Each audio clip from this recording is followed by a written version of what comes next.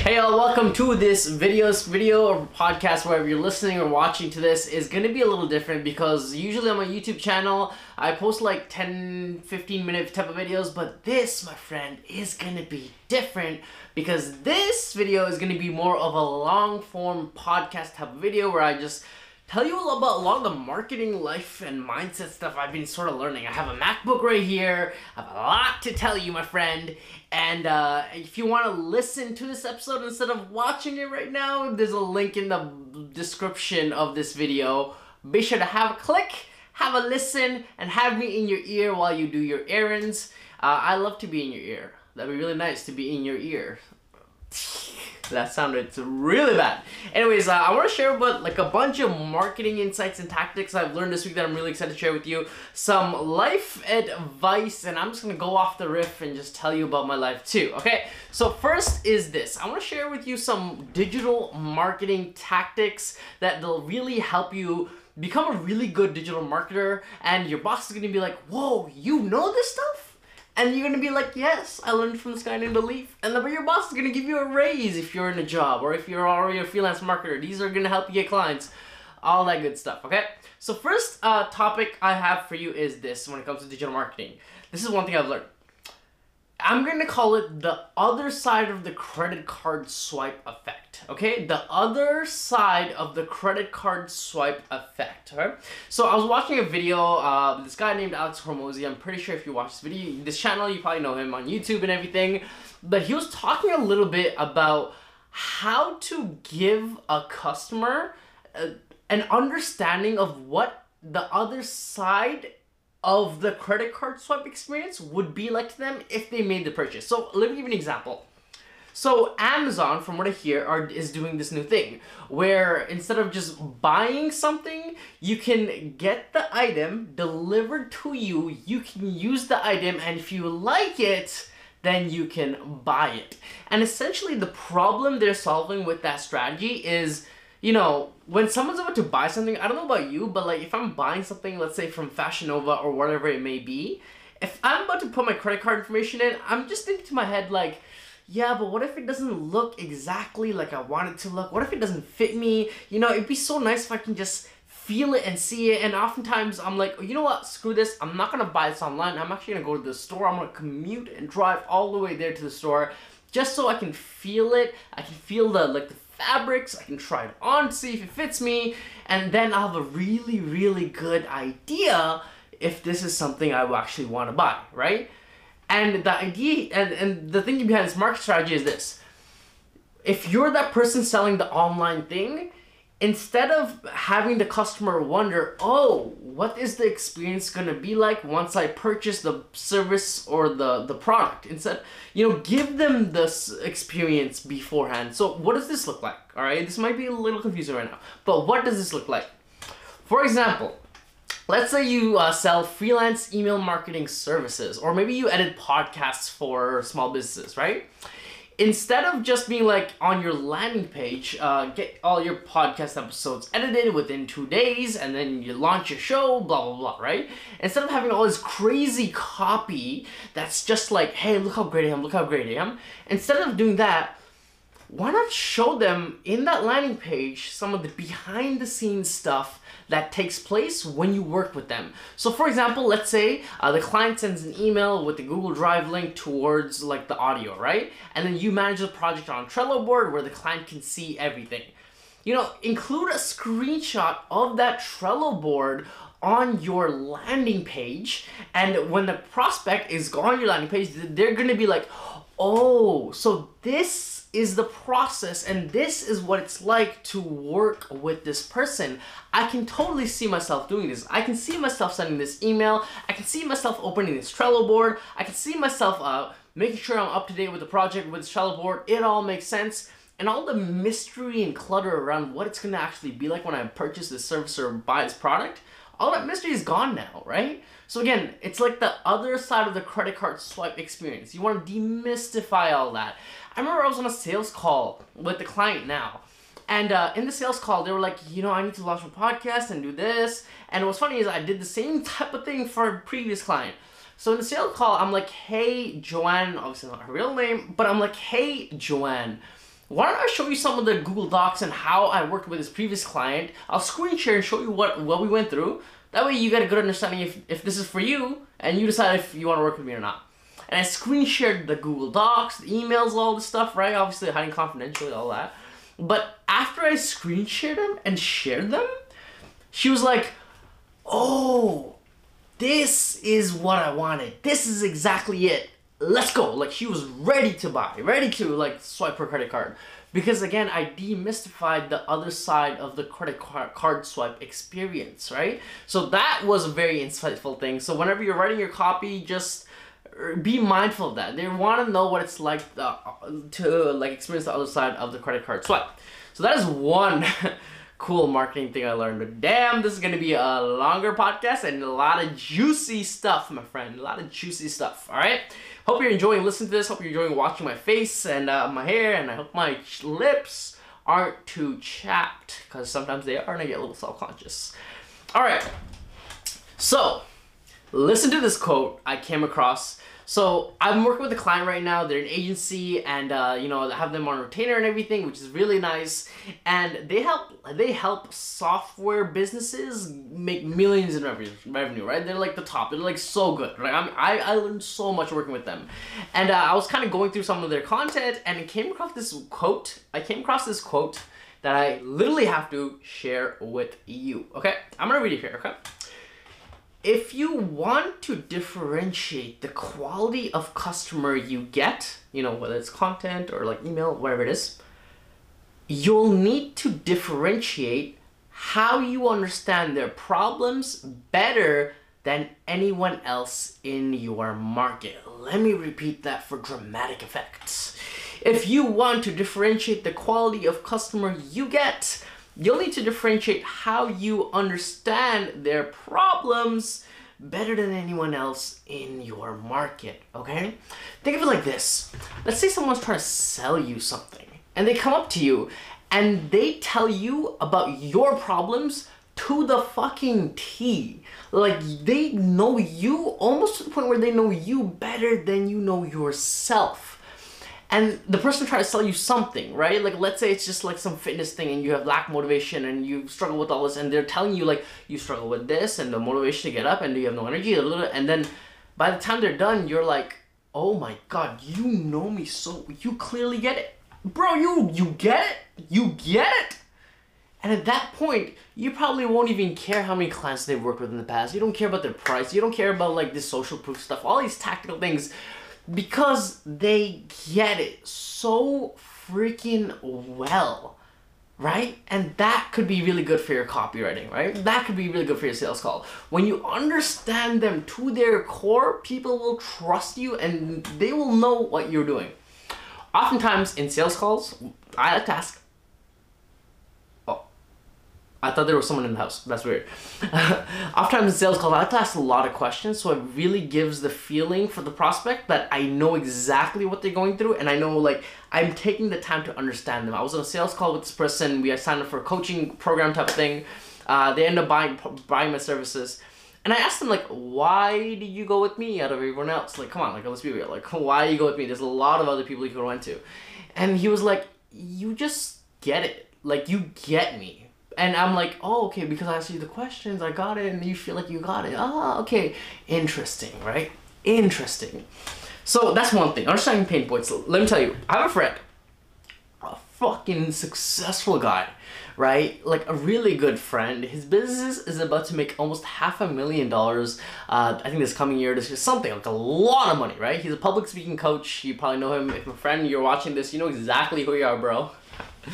And I'm like, whoa, he made a LinkedIn post about like, I'm gonna make this much money in this amount of time. And I'm like, what? Like, that is wild. Like, how?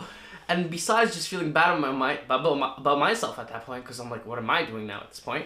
I thought to myself, like, why is he doing, like, how is he getting this? Like, what is going on so well? He pivoted into a new niche, which is like public speaking, right? Public speaking coaching, but he was making so much money so fast. I'm like, how? How do you do it?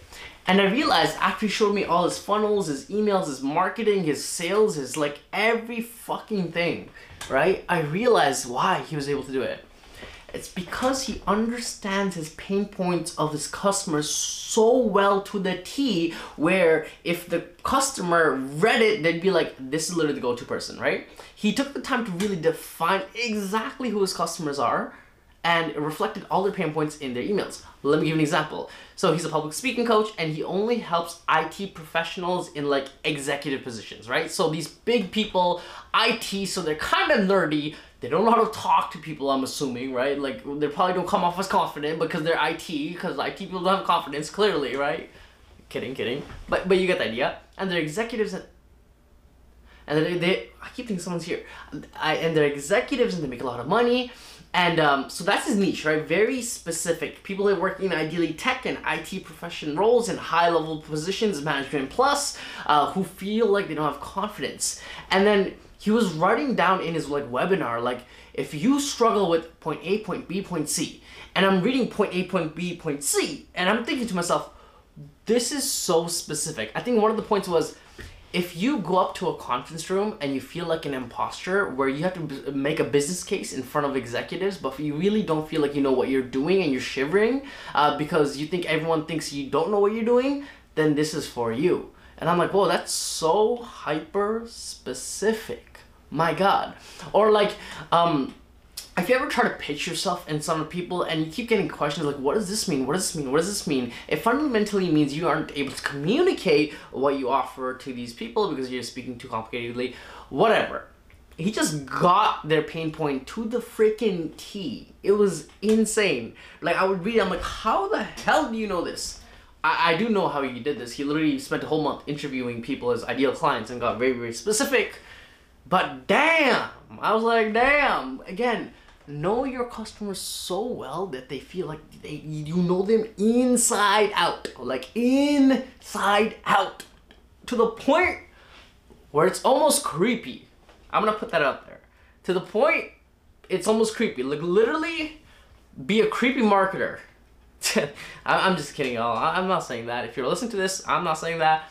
You're watching this, you know I'm just kidding, y'all. I'm just kidding, y'all. I'm just kidding. All right. The next thing I want to talk about is more copywriting, because I like copywriting. All right, here's this. I was listening to a podcast, and the podcast was very interesting because it was about Tim Ferriss and how he improves his podcasting skills and interview skills. And I gotta freaking tell you guys, yo, this man is like a next level. In my head, I'm like, okay, cool. Like, you know, hit camera on record and you just talk and you're good, right? You good, you Gucci. But man, like, he's like, I do this. Like, he went down like 20 steps just to like review a transcription of an interview. And I'm like, all this over a transcription? He's like, I do all this just to get rid of like ums and so whats and all these little minute things. I'm like, holy hell, this guy is a next level. Like, there's a reason why he's a top podcaster. But anyways, in the podcast, he was talking about, he would send, early in the day when he was new, right? He would send transcriptions of the actual podcast to his friends and ask these friends, hey, at what point did you zone out? Like, what point did you zone out? And I think it was like a Google Doc or something, or a Microsoft Word doc, and they would leave comments at points that they would zone out, right? And I'm like, oh, that's interesting. So you send out a transcription, you figure out where they're like kind of zoning out, and then moving forward for your next episode, you're mindful of that, right? And I also list this other advice too. It's like, when you're making a YouTube video, watch someone watch your video. I was like, whoa, yeah, in front of you. Like, watch someone watch your video in front of you. You're watching, like if you watch fucking Triangle or something, and watch their face. And if they feel like they're zoning out, they're not smiling, then you know exactly how your video lands. So that's how you know you want to improve on it, right? So keep that in mind. The reason I'm saying this is because I was helping a very technical data-like software client repurpose one of their case studies as an email for like a series of sales email that we were trying to figure out, right? So take the case study and turn it into an email. Basically condense all this information into a smaller email. And I'm going through the case study and I'm like, like what? What are you talking about? And I constantly found myself zoning the hell out. And I'm like, focus.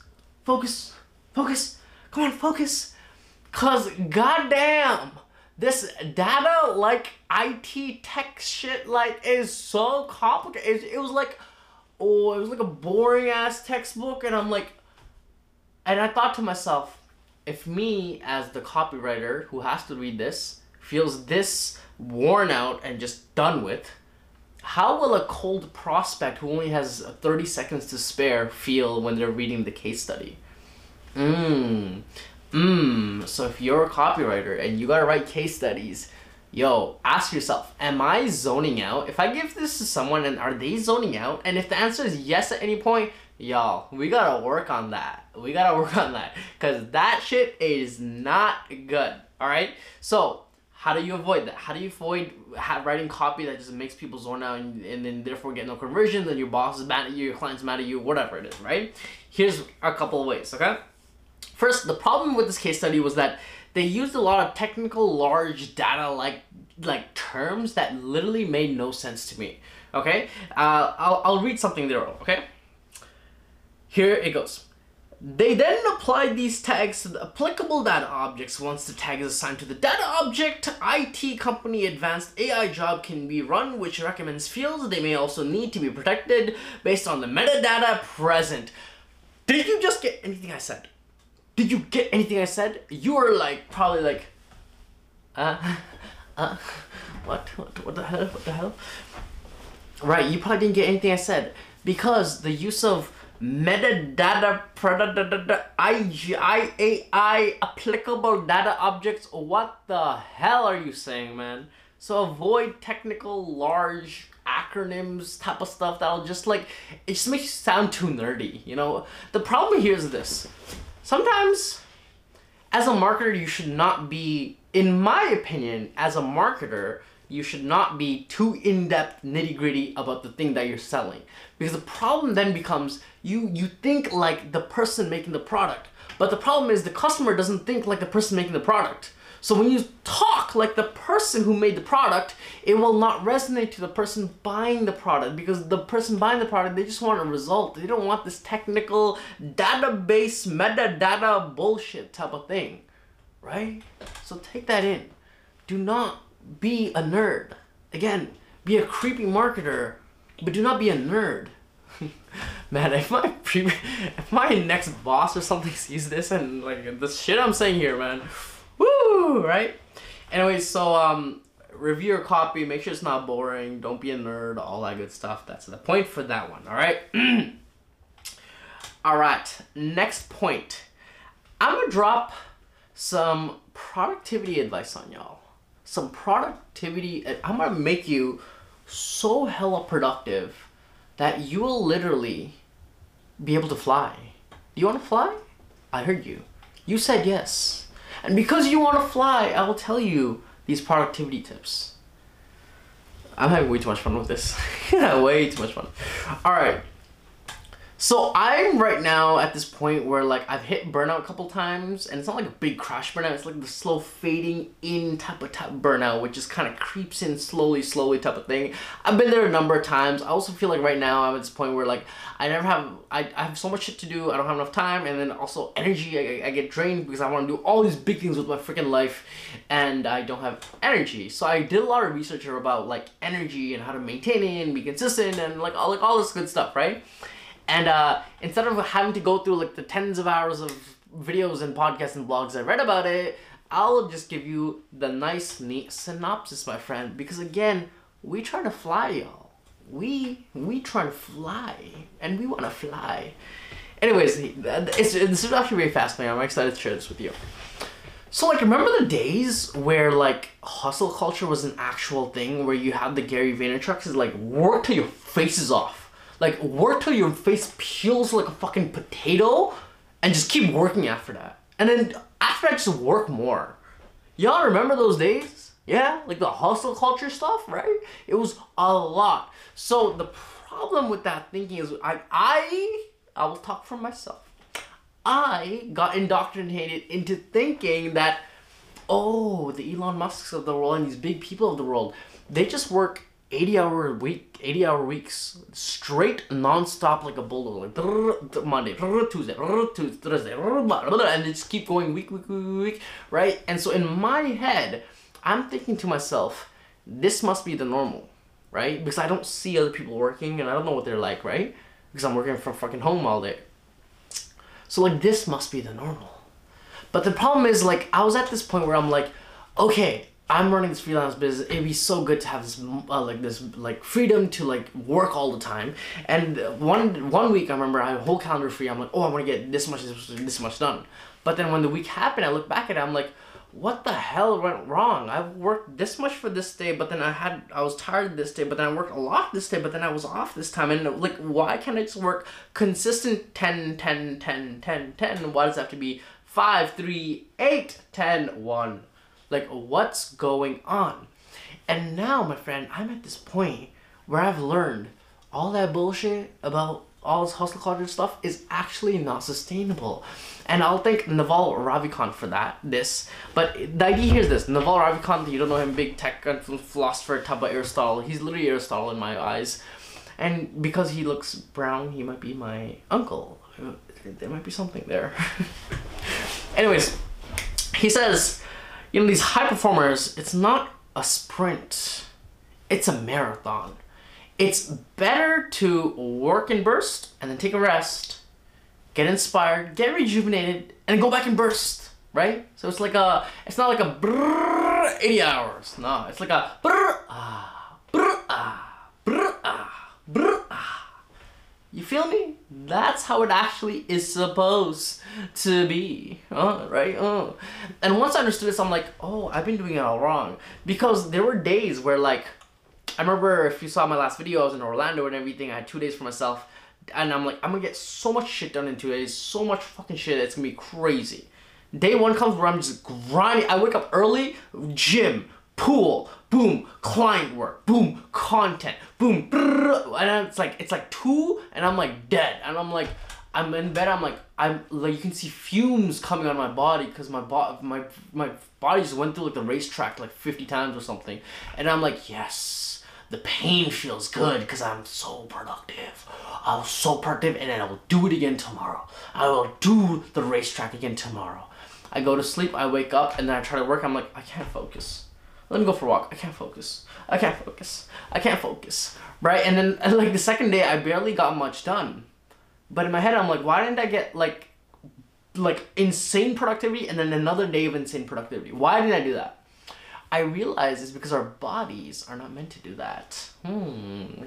Our body, it's better that, let's say 10 hours, right? For the first day I worked, it's better if I worked productively for like 6 hours and save another 6 for the next day, because then I can maintain longevity instead of having one huge burst and then literally having no energy or anything for the next day because I've used everything up the day before and my body's technically recovering, right?